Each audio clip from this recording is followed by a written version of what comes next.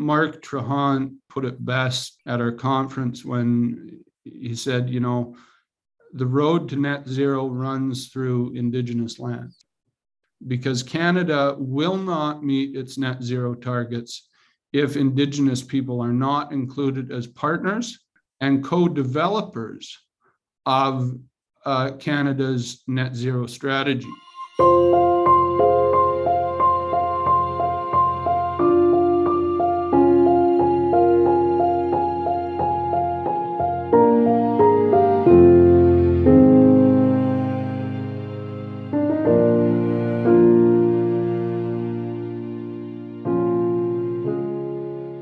Welcome to The Flux Capacitor, a podcast about the future of electricity.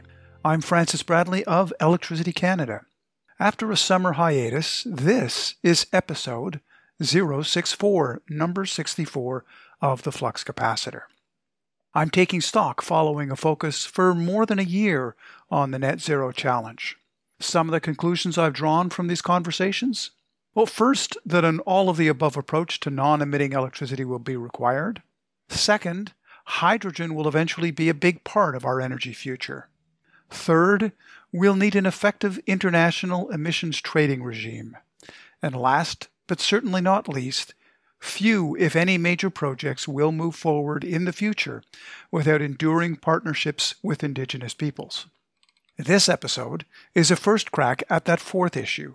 With my guest today, I'm Nilo Edwards, Chief Executive Officer of the First Nations Major Projects Coalition. Nilo joined me to chat about the work of the First Nations Major Projects Coalition and some specific projects the coalition has been supporting in the electricity space. We discussed the urgency and complexity of addressing economic reconciliation, the role the coalition plays in building enduring capacity, and the significance of UNDRIP becoming Canadian law. We also take a tangent to chat about policy making in Ottawa and the sometimes important role played by Senate committees, reflecting on Nilo's time as a staffer on Parliament Hill. And we close our conversation with Nilo's 2 book recommendations to add to the Flux Capacitor Book Club list. Here is my conversation with Nilo Edwards, recorded on Zoom in early September 2022.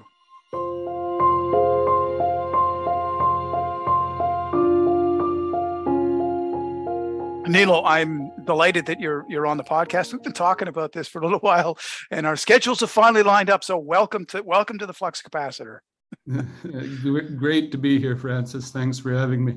So maybe if we could start off for the listener a little bit about what is the First Nations Major Projects Coalition?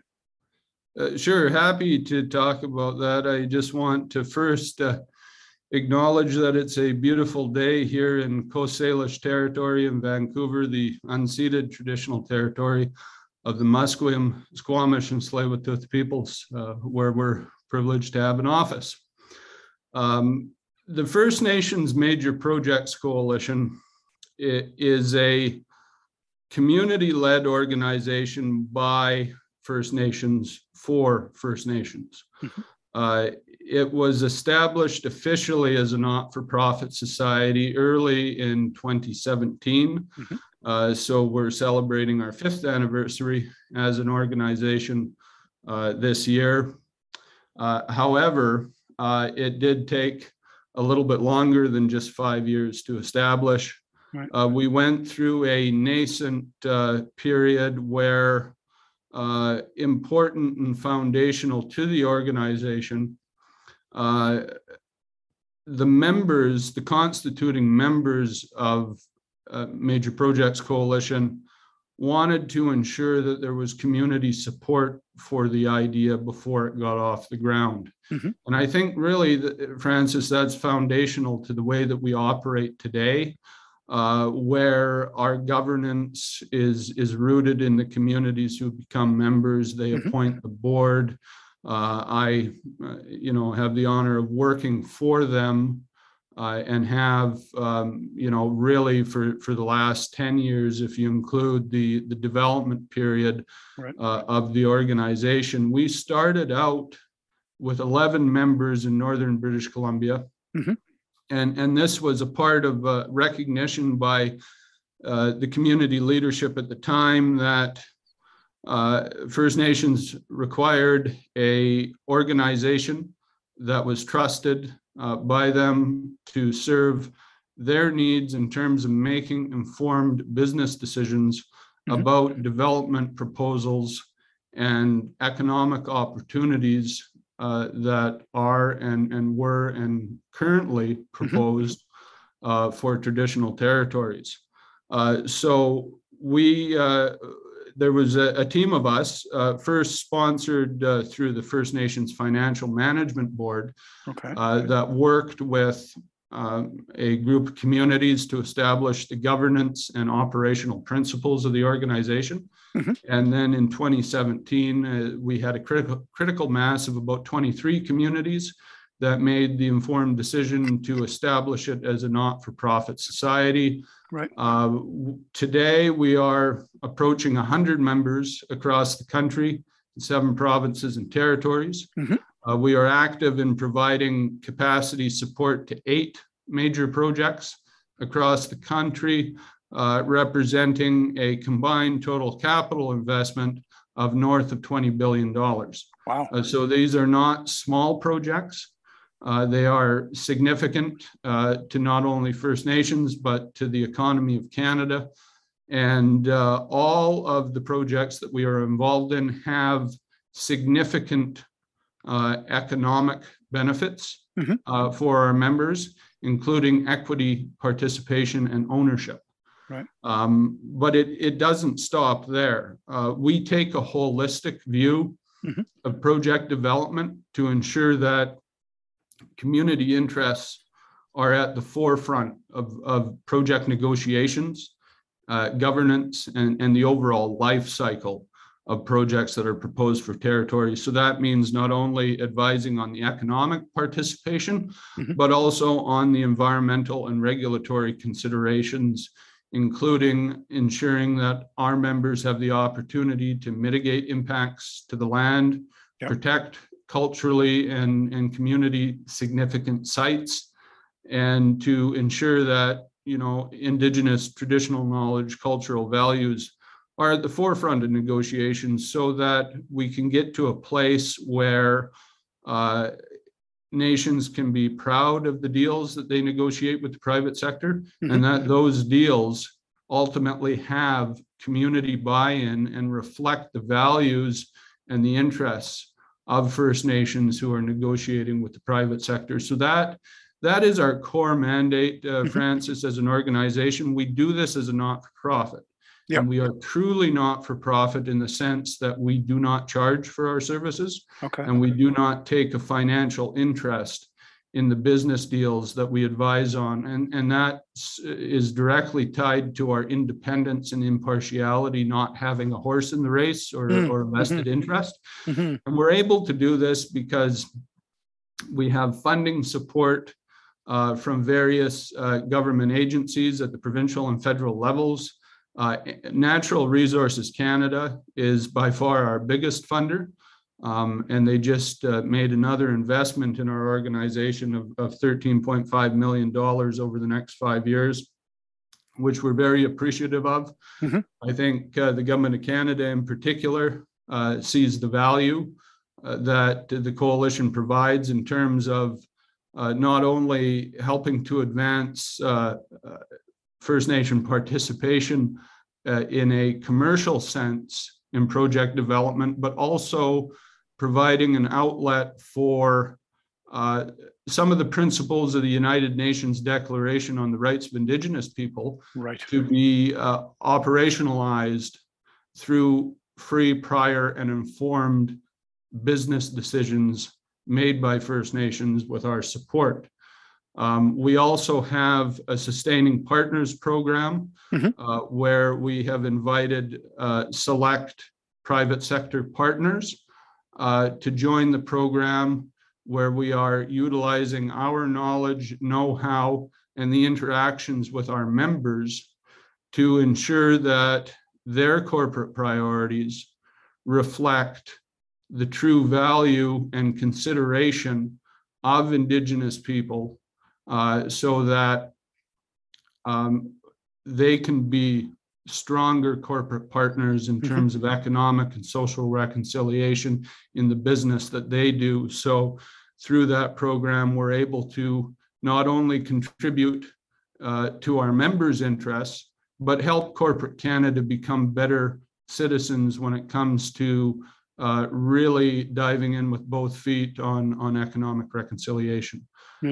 So, long-winded answer to your question, but I think it's important that your listeners fully understand what the organization is about and who we are. That's great. I want to unpack a number of the things that you raised there, but maybe first, how about a little bit about you, Nilo? What was your journey? I know you've been involved in this for a decade, but how did you come to be involved in this? Was this something that was like an academic pursuit? Is this something that on? And I always make the joke when you were a kid on the grade school in the schoolyard, was this something you dreamed of doing? So how did you get to this role? Thanks for asking. I was born in a place called Alert Bay on the northeast coast of Vancouver Island, the traditional territory of the Namigas First Nation, and I grew up in a commercial fishing village called Sointula, right next door to Alert Bay. And my home community was set up on sort of utopian ideals, where it was a collective society and we all looked out for each other's interests. And so that sort of shaped my worldview in some sense of, what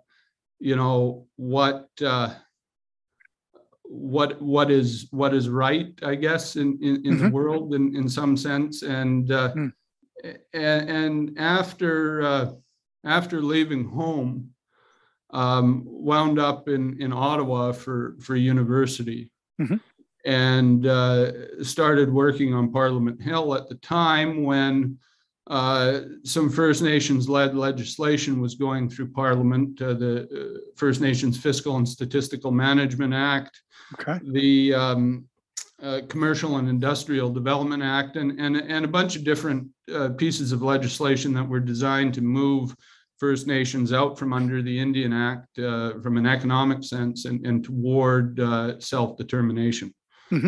As well, there were other initiatives such as modern day treaties going through Parliament, and I wound up working with the Standing Senate Committee on Aboriginal peoples. And I spent about 7 or 8 years with the committee as an advisor to the chairman at the time, former Senator Jerry St. Germain. And through that experience, I learned quite a bit that Parliament could operate in a nonpartisan way and look at issues for what they were. And certainly that particular committee of the Senate did during that time. And the senator's office became a sort of a gathering point for First Nations across the country who had particular issues that they were trying to get through, Indigenous Services Canada or Crown Indigenous Relations as we know it today, various different issues. And so working there with the senator in that capacity gave me a pretty broad understanding of some of the issues that needed to be advanced across the country, and some of the new innovations to correct the economic and social gaps faced by First Nations, including through the fiscal institutions that were set up, like the Financial Management Board, the Tax Commission, the Finance Authority.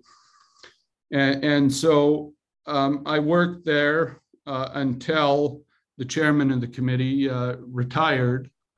And after his retirement, Harold Calla, who is still the executive chairman of the First Nations Financial Management Board, asked me to come and work at the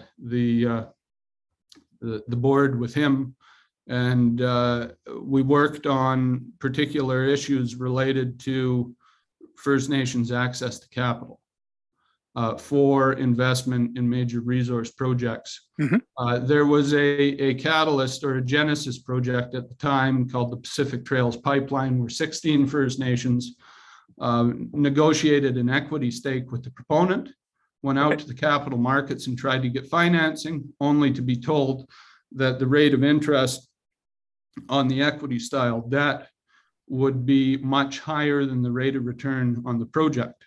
So they had to sell their equity interest for a cash payment.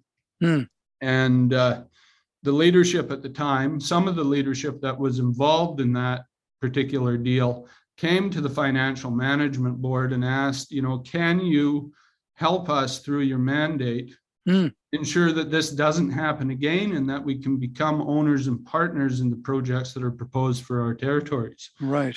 And so I got involved in some of the initial work with various people at the time, and he was former Senator St. Germain at that time, decided that he would volunteer his time to help get this initiative off the ground with Harold and others. And so the Financial Management Board, as I mentioned earlier, became the sponsoring organization in the creation of the First Nations Major Projects Coalition. We are now completely independent of the Financial Management Board, but during that time, I was asked to participate with the leadership in designing the governance and the organizational principles and mandate of the Major Projects Coalition. And I was asked to serve as interim executive director by the leadership back in late 2016, 2017, when we were, getting it ready to become a not-for-profit society. And I didn't think I'd stick around more than 6 months. Right. But it just snowballed. And, I think we've built a good organization that focuses on ensuring our members have the tools to make decisions first and foremost. We're very lean administratively. There's not, despite being a national organization, we've had a strategy of keeping the overhead low, right, and trying to produce results for our members. And I think we have, and particularly in the electricity space, I want to talk about a few things a little bit later on in this conversation, but that's a little bit about me and how I, got involved. And it was relatively organic, if I could characterize it that way, Francis. And I'm pleased to be here. And one of the aspects of the job I enjoy most is getting out in our member communities and right, and interacting with our members and making sure that the organization continues to meet their expectations, because as a grassroots First Nations led organization, that is fundamentally important to us. And so we do that in a variety of different ways. Yeah. Hey, I want to get into some of the details on some of the projects that you're working on, but one of the things that occurred to me when you were talking was the bit of a tangent here in terms of getting things done. And you've spent time here in Ottawa. I think people not intimately familiar with how the government works would be surprised that Senate committees can actually be effective. It's a conversation I've had with somebody else in the past. And you mentioned, the ability to be nonpartisan and actually move things forward is something that I think one sees more frequently, frankly, in Senate committees than you do in House committees. And I think people would find that a little bit surprising, because I think a lot of people have a perception of the Senate as sort of a spare tire that you keep in the trunk and isn't particularly useful. But it sounds as though you, like a number of other people that have spent time in government, have discovered that at least that the Senate and Senate committees, there is an important role that sometimes is played there. Very much so. And, unlike the House of Commons, Senate committee studies can go on Yeah. For some time, and they can even, in some sense, transcend parliaments. Yes, right. And I think too, it also depends on the composition of the committee. And during that time that I was there, you had, I would say, subject matter experts in their own right, like Senator Lillian Dick, Okay. Senator Dennis Patterson, Senator Nick Sibiston from the Northwest Territories, who were Indigenous people themselves, and Senator Patterson is still there, and Senator Saint Germain, to his credit, wanted everybody to work together. That partisanship didn't matter, and that at times we did things that were unpopular with the government because we knew the constituency, Indigenous people across Canada, needed a platform that was effective to get their issues addressed. And so to the extent that we could, it was the committee's prerogative to use that their sessions to be that platform. And we were able to raise some significant issues. Some issues got dealt with, some issues did not. Right. But I think that speaks to, if you use it right, the Senate can be an effective tool. Yeah. Particularly when you have people that understand the issues intimately, as we did when that particular committee was constituted. Yeah. All right. So on a number of previous podcasts, I've had people talking about the net zero future, particularly the government's desire to see a net zero electricity grid by 2035. And one of the conclusions that I've come to is the only way that we're going to get anywhere near some of those targets is if we pursue an all of the above approach to this. Every opportunity for a non-emitting electricity generation needs to be pursued, and that, of course, leads to the conversation about, a number of these projects are on Indigenous land. So maybe can you talk a little bit about some of the more interesting projects that have been happening in the electricity space? I mean, you said you've got 8 major projects that are already moving forward, roughly $20 billion. What are some of the ones that are kind of in the electricity space? Well, I think first and foremost, Mark Trahant, who's the editor of Indian Country Today, out of the United States, but covers issues affecting Indigenous people really globally, put it best at our conference when he said, the road to net zero runs through Indigenous lands. Yes. And we're seeing that. And I think the energy transition, the electrification of Canada, the redevelopment of the grid, and generation projects can and are being led by Indigenous people, despite the fact that a lot of regulatory policies and approaches do not favor Indigenous participation. And that's something that we are working through as an organization in the jurisdictions that we operate to ensure that those regulations are changed, that they're flexible, because Canada will not meet its net zero targets if Indigenous people are not included as partners and co-developers of Canada's net zero strategy. And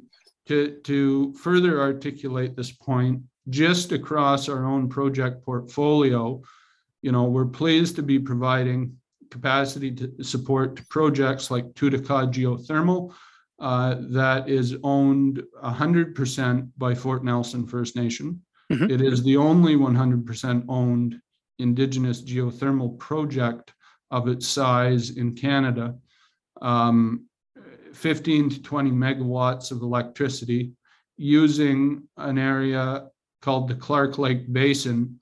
That was a former liquefied natural gas field. So, transitioning from fossil fuels to something else, I think the Tutica project is a very good example of that. And, food security is also an issue that's important to our members. And I know Fort Nelson plans to harness the heat from the facility for commercial greenhouses so that they can improve the quality of food in the north for their members and for the rest of the community that surrounds them. We also have examples of how the mining industry is moving toward net zero through electrification. Our members near Vanderhoof, BC, have the opportunity to construct and potentially own a transmission line that is going to a proposed gold mine that is operating in their territories. So, for First Nations, oftentimes investing in mining related infrastructure proves better economics than investing in the mine itself. So we see an example of that here. That's not always the case, but in some cases it is. And in this particular one, I think that's the approach that the community is taking. And then elsewhere in the country, we're getting involved in a relatively nascent project around hydrogen on the Sunshine Coast with one of our members. There's a huge electricity component to that because the electrolyzer, of course, takes a lot of electricity to operate. Gotcha. Moving into central Canada, and this is one of the focus points I want to articulate in this point of the conversation, is that we have assisted our members at Chippewas of the Thames and Aamjiwnaang First Nations in southwestern Ontario in negotiating a precedent-setting equity deal with Hydro One, in which Hydro One will provide 50% equity to the nations impacted by the Chatham to Lakeshore project. There's 5 of them. We happen to represent 2 or supporting 2 in negotiating this deal. That's significant because it's, I think, a recognition by Hydro One that economic reconciliation is important to their corporation. And it's also significant because Hydro One, I think, and not to speculate on their behalf, but is looking at the broader net zero future and the demand for electricity. And I think they realize that, the infrastructure requirement to meet those demands is going to impact treaty lands and other Indigenous people. So they're taking a very progressive approach. And, it's been our experience that they're listening sincerely to the concerns that our members are raising and wanting to do a new kind of business deal. And I think this business deal is certainly a benchmark for other utilities across Canada to emulate. And I know for a number that's going to cause their corporate development department to go back to the drawing board. But, that is okay. I don't think, the private sector or really crown corporations in the case of provinces like BC and Saskatchewan need to be frightened or worried by that. Because at the end of the day, I think everybody has to remember that First Nations represent some of the best business partners that you could ever find in terms of having a values-driven approach to project development and being a good partner. And that's been our experience at the Major Projects Coalition, where our members have taken a very sincere approach to project development. And you're going to see that, I think, moving forward in the electricity sector more and more. I do want to just end on this point by talking about our members in Newfoundland and Labrador. And I had the opportunity at their request at Miabekeg First Nation to go out to the Hydrogen Expo and support them in Stephenville, Newfoundland the other week when the Prime Minister and the German Chancellor signed the MOU between Canada and Germany on hydrogen. And they are impacted by 3 potential projects where the proponents have recognized and really want an Indigenous-led partnership on hydrogen development in Newfoundland. And again, you have the opportunity for electricity to play a huge role, whether that's offshore wind or some other form of electricity generation in the production of hydrogen. And so, moving forward on this, FNMPC has a very strong convening power that you saw in our conference this past April when you were out in Vancouver. We are doing this again on the 24th and 25th of April 2023, once again at the Westin Bayshore in Vancouver. And this year we're presenting a conference on the values-driven economy, how Indigenous values are shaping business deals across the country. And really getting into the nitty-gritty of the deal making, not so much conceptual on why it's necessary, but practical in the sense of how these deals have been done and the role that Indigenous people are playing in shaping the deal. And what impact does that have on them? What impact does it have on the project's financing, on the proponent's view of the world?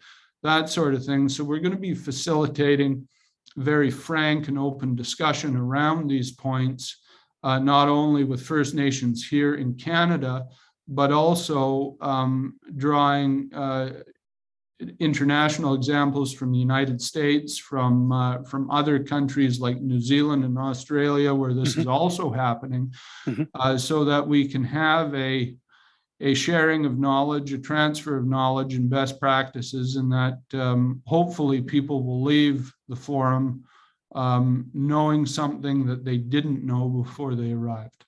Right. Hey, you'd mentioned UNDRIP, United Nations Declaration of the Rights of Indigenous Peoples, and FPIC, Free and Prior Informed Consent. We do like acronyms, but we now have federal legislation that enshrines UNDRIP in Canadian law. I'd be interested to get a sense of how you view that. Was that simply symbolic, or is that legal change going to be significant over time? Well, I guess I'd start by saying, and I am sharing with you what I have heard our members tell me. Okay. And I think that's important because, UNDRIP, from what I have heard our members say, is a tool that is to be interpreted by the nations who are using it.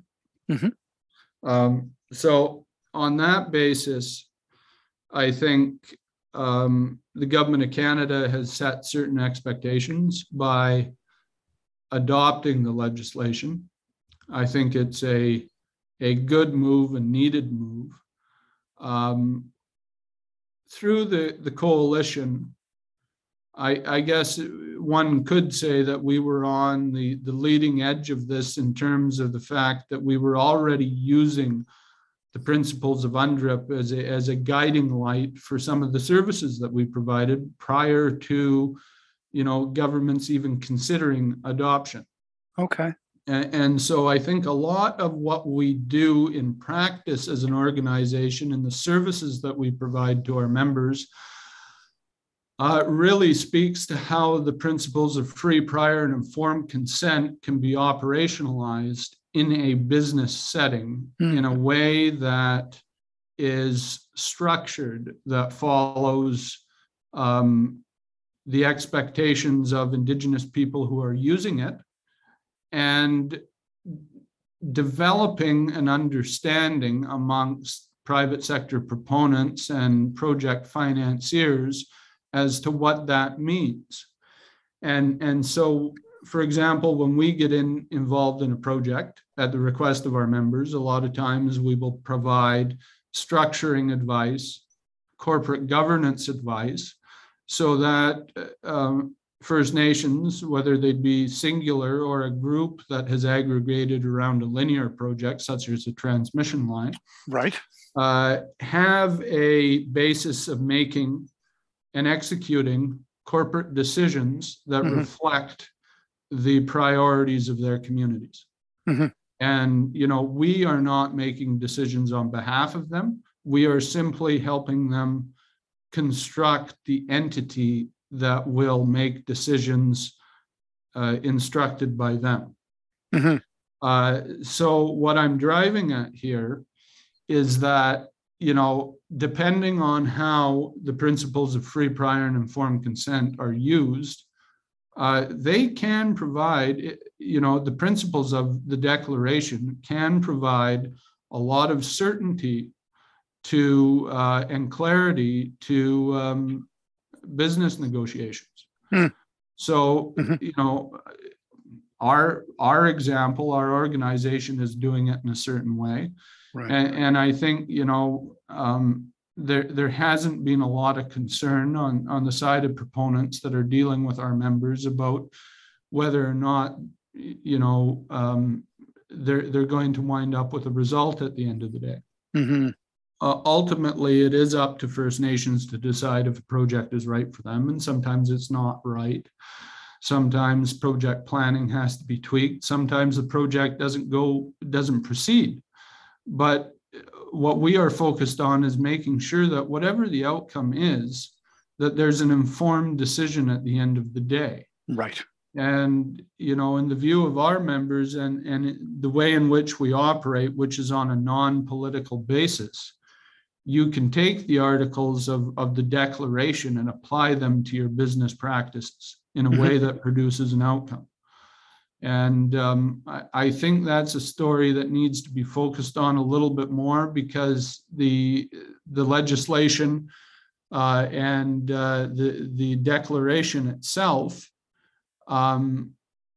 standing alone, doesn't provide a lot of direction. But when you start to operationalize it at the community level, that's when you start to see the real impact of what it can provide. And in the case of our members, it's been very positive. And so if it's done right in terms of, having a basis upon which decisions can be made, then it's a very helpful tool. And I think ultimately it's up to First Nations at the end of the day to decide how they want to use it. Okay. So if we project into the future, this new, holistic view of projects that your organization has been bringing forward, success looks like what? I mean, you've been fairly successful already. You've grown by a factor of 10. But what does success look like if a decade from now we look back at the coalition? What would you say ticks the box of we have been successful? What would that look like to you? Full and meaningful participation of Indigenous people in the economy of Canada. And that can be achieved a number of ways, but it will take investments in capacity. Capacity is a spectrum, and you have some very high performing First Nations out there that are used to doing deals with the private sector, Right. that have their own decision-making process already set up around the environment. They've done land and resource planning. Their membership is fully engaged, and they are realizing self-determination. That's not the case for everyone. And many of our members that have joined the organization have joined because they recognize they have certain capacity gaps, and they have called on us to help them fill those gaps. So again, informed decisions can be made. And we're seeing results. You know, in all of our deals, we make sure that there's a knowledge transfer that happens between our technicians and the communities, so that at the end of the day, we're not just going in and providing a service, and then when we leave, the knowledge leaves with us. Right. We are attempting as much as we can to train the people in the community and to identify and help the community fill their own capacity gaps so that they can stand on their own at the end of the day. And maybe in, you know, a couple of decades, there won't be a need for our organization because people are standing on their own. And that would be a great thing to see. But in the meantime, I think what everybody needs to appreciate, your listeners, is that capacity among communities is on a spectrum. There are low capacity, and then there's the other end where I've already described. And so in order for everyone to get to the destination where we want to be, we have to raise the level of capacity. And that takes investment by the private sector. Right. It takes investment by government. And I think it, you know, and we're seeing this, it takes some organization by our members to, you know, request it and really want to implement it in their business practices. The other thing that needs to happen, and I know there's some movement around this now, and we've been certainly advocating for this ever since we got started, and it's really a genesis issue or a legacy issue for the First Nations Major Projects Coalition, and that is affordable access to capital for equity investment by Indigenous people who choose to become partners in major projects with the private sector. Our view of this is that everyone involved has a stake in making sure that affordable capital can be made available.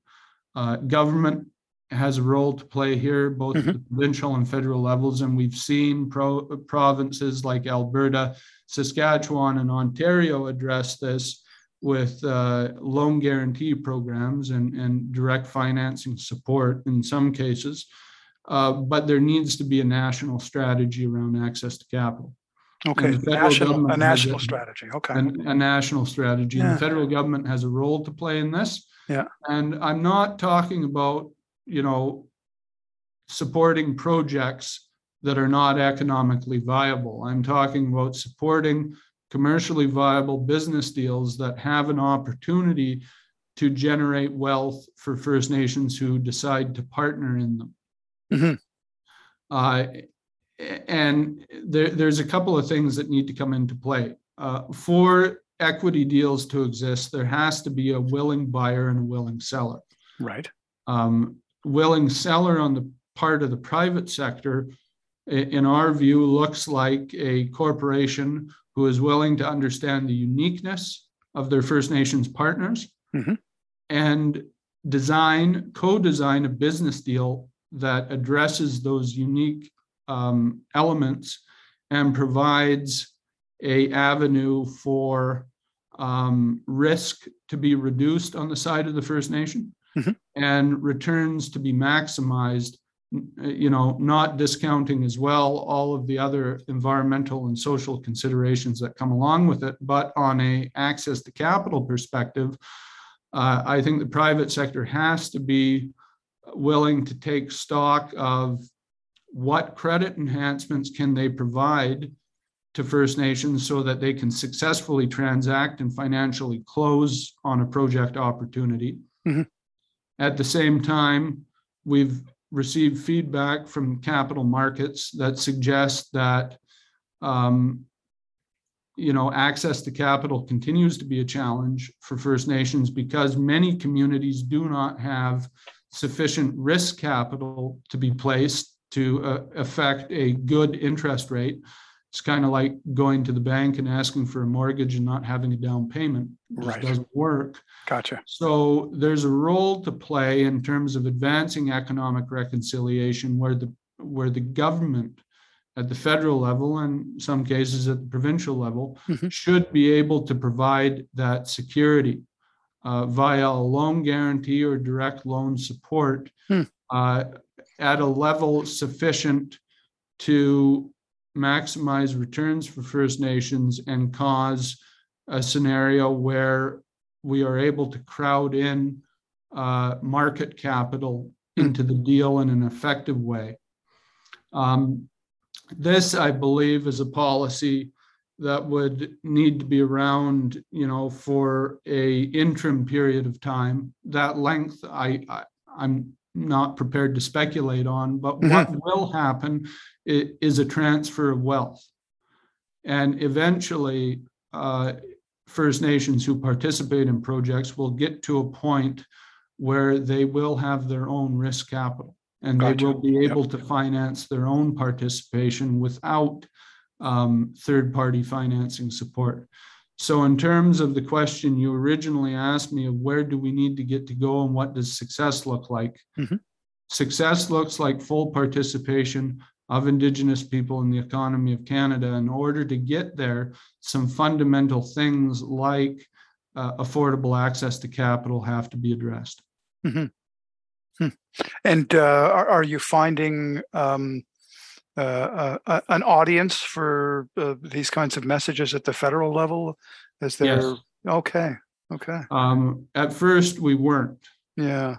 This has been, as I say, a legacy issue that, I have worked on and helped support our members in working on over the last 10 or so years. I think in part, and, we never want to overplay our hand, but the Major Projects Coalition has been able to bring an argument to government that is tied to real-time project examples. And we've been able to say, you have made commitments around reconciliation. This is a huge issue for economic reconciliation. Are you prepared to make good on your statements so that we can realize real results? And I think by demonstrating the impact using real-time project examples of what this means, we've been able to affect some change in view and some action in terms of advancing these issues at the federal level.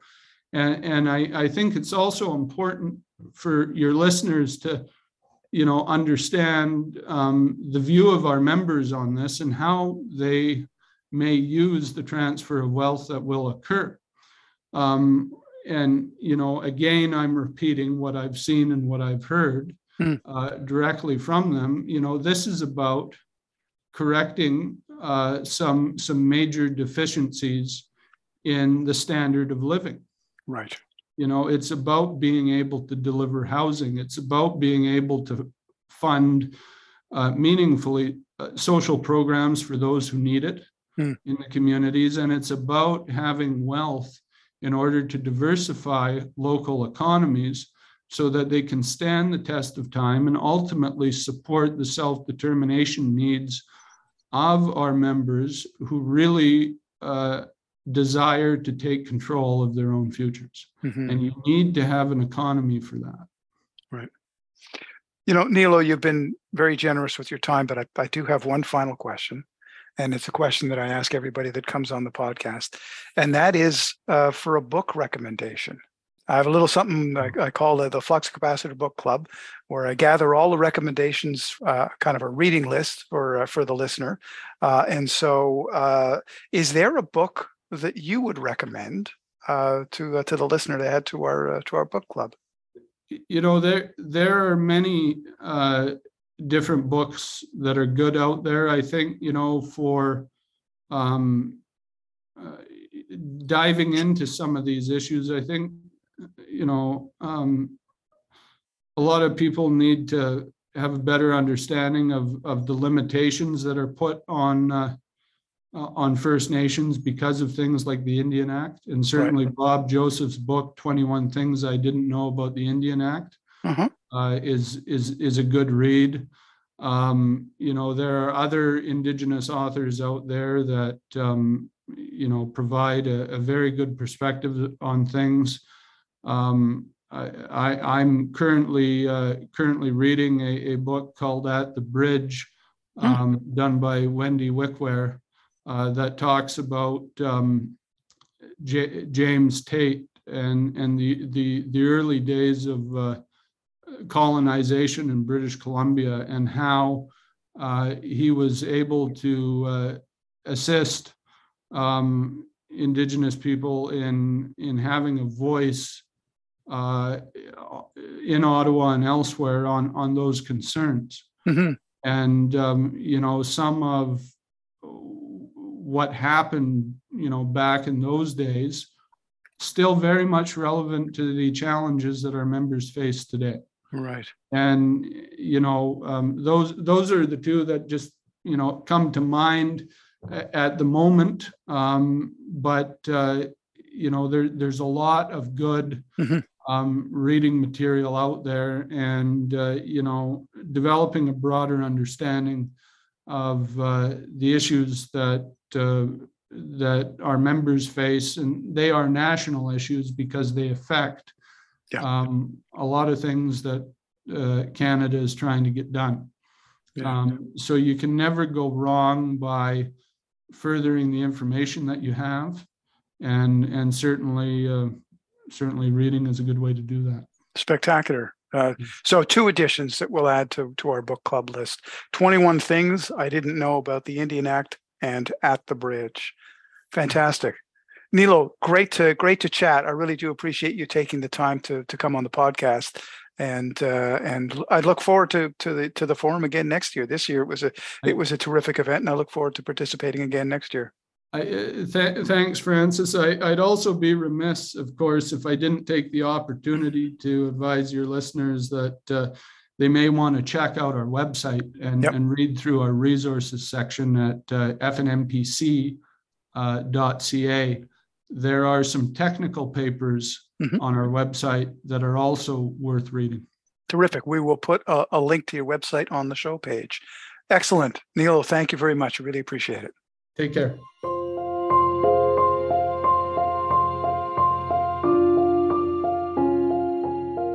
Thanks for joining me for this episode of The Flux Capacitor. I hope you're enjoying these conversations. Please take the time to rate the podcast, and we welcome your comments on what you're hearing. The website of this podcast can be found at thefluxcapacitor.ca, including links for this episode on the show page. And while you're there, check out the book club page, which provides info and links to the books which have been recommended by guests on the Flux Capacitor. Please tune in for future episodes of the Flux Capacitor, and let's continue the electricity conversation on our Facebook page, on Twitter, and at electricity.ca.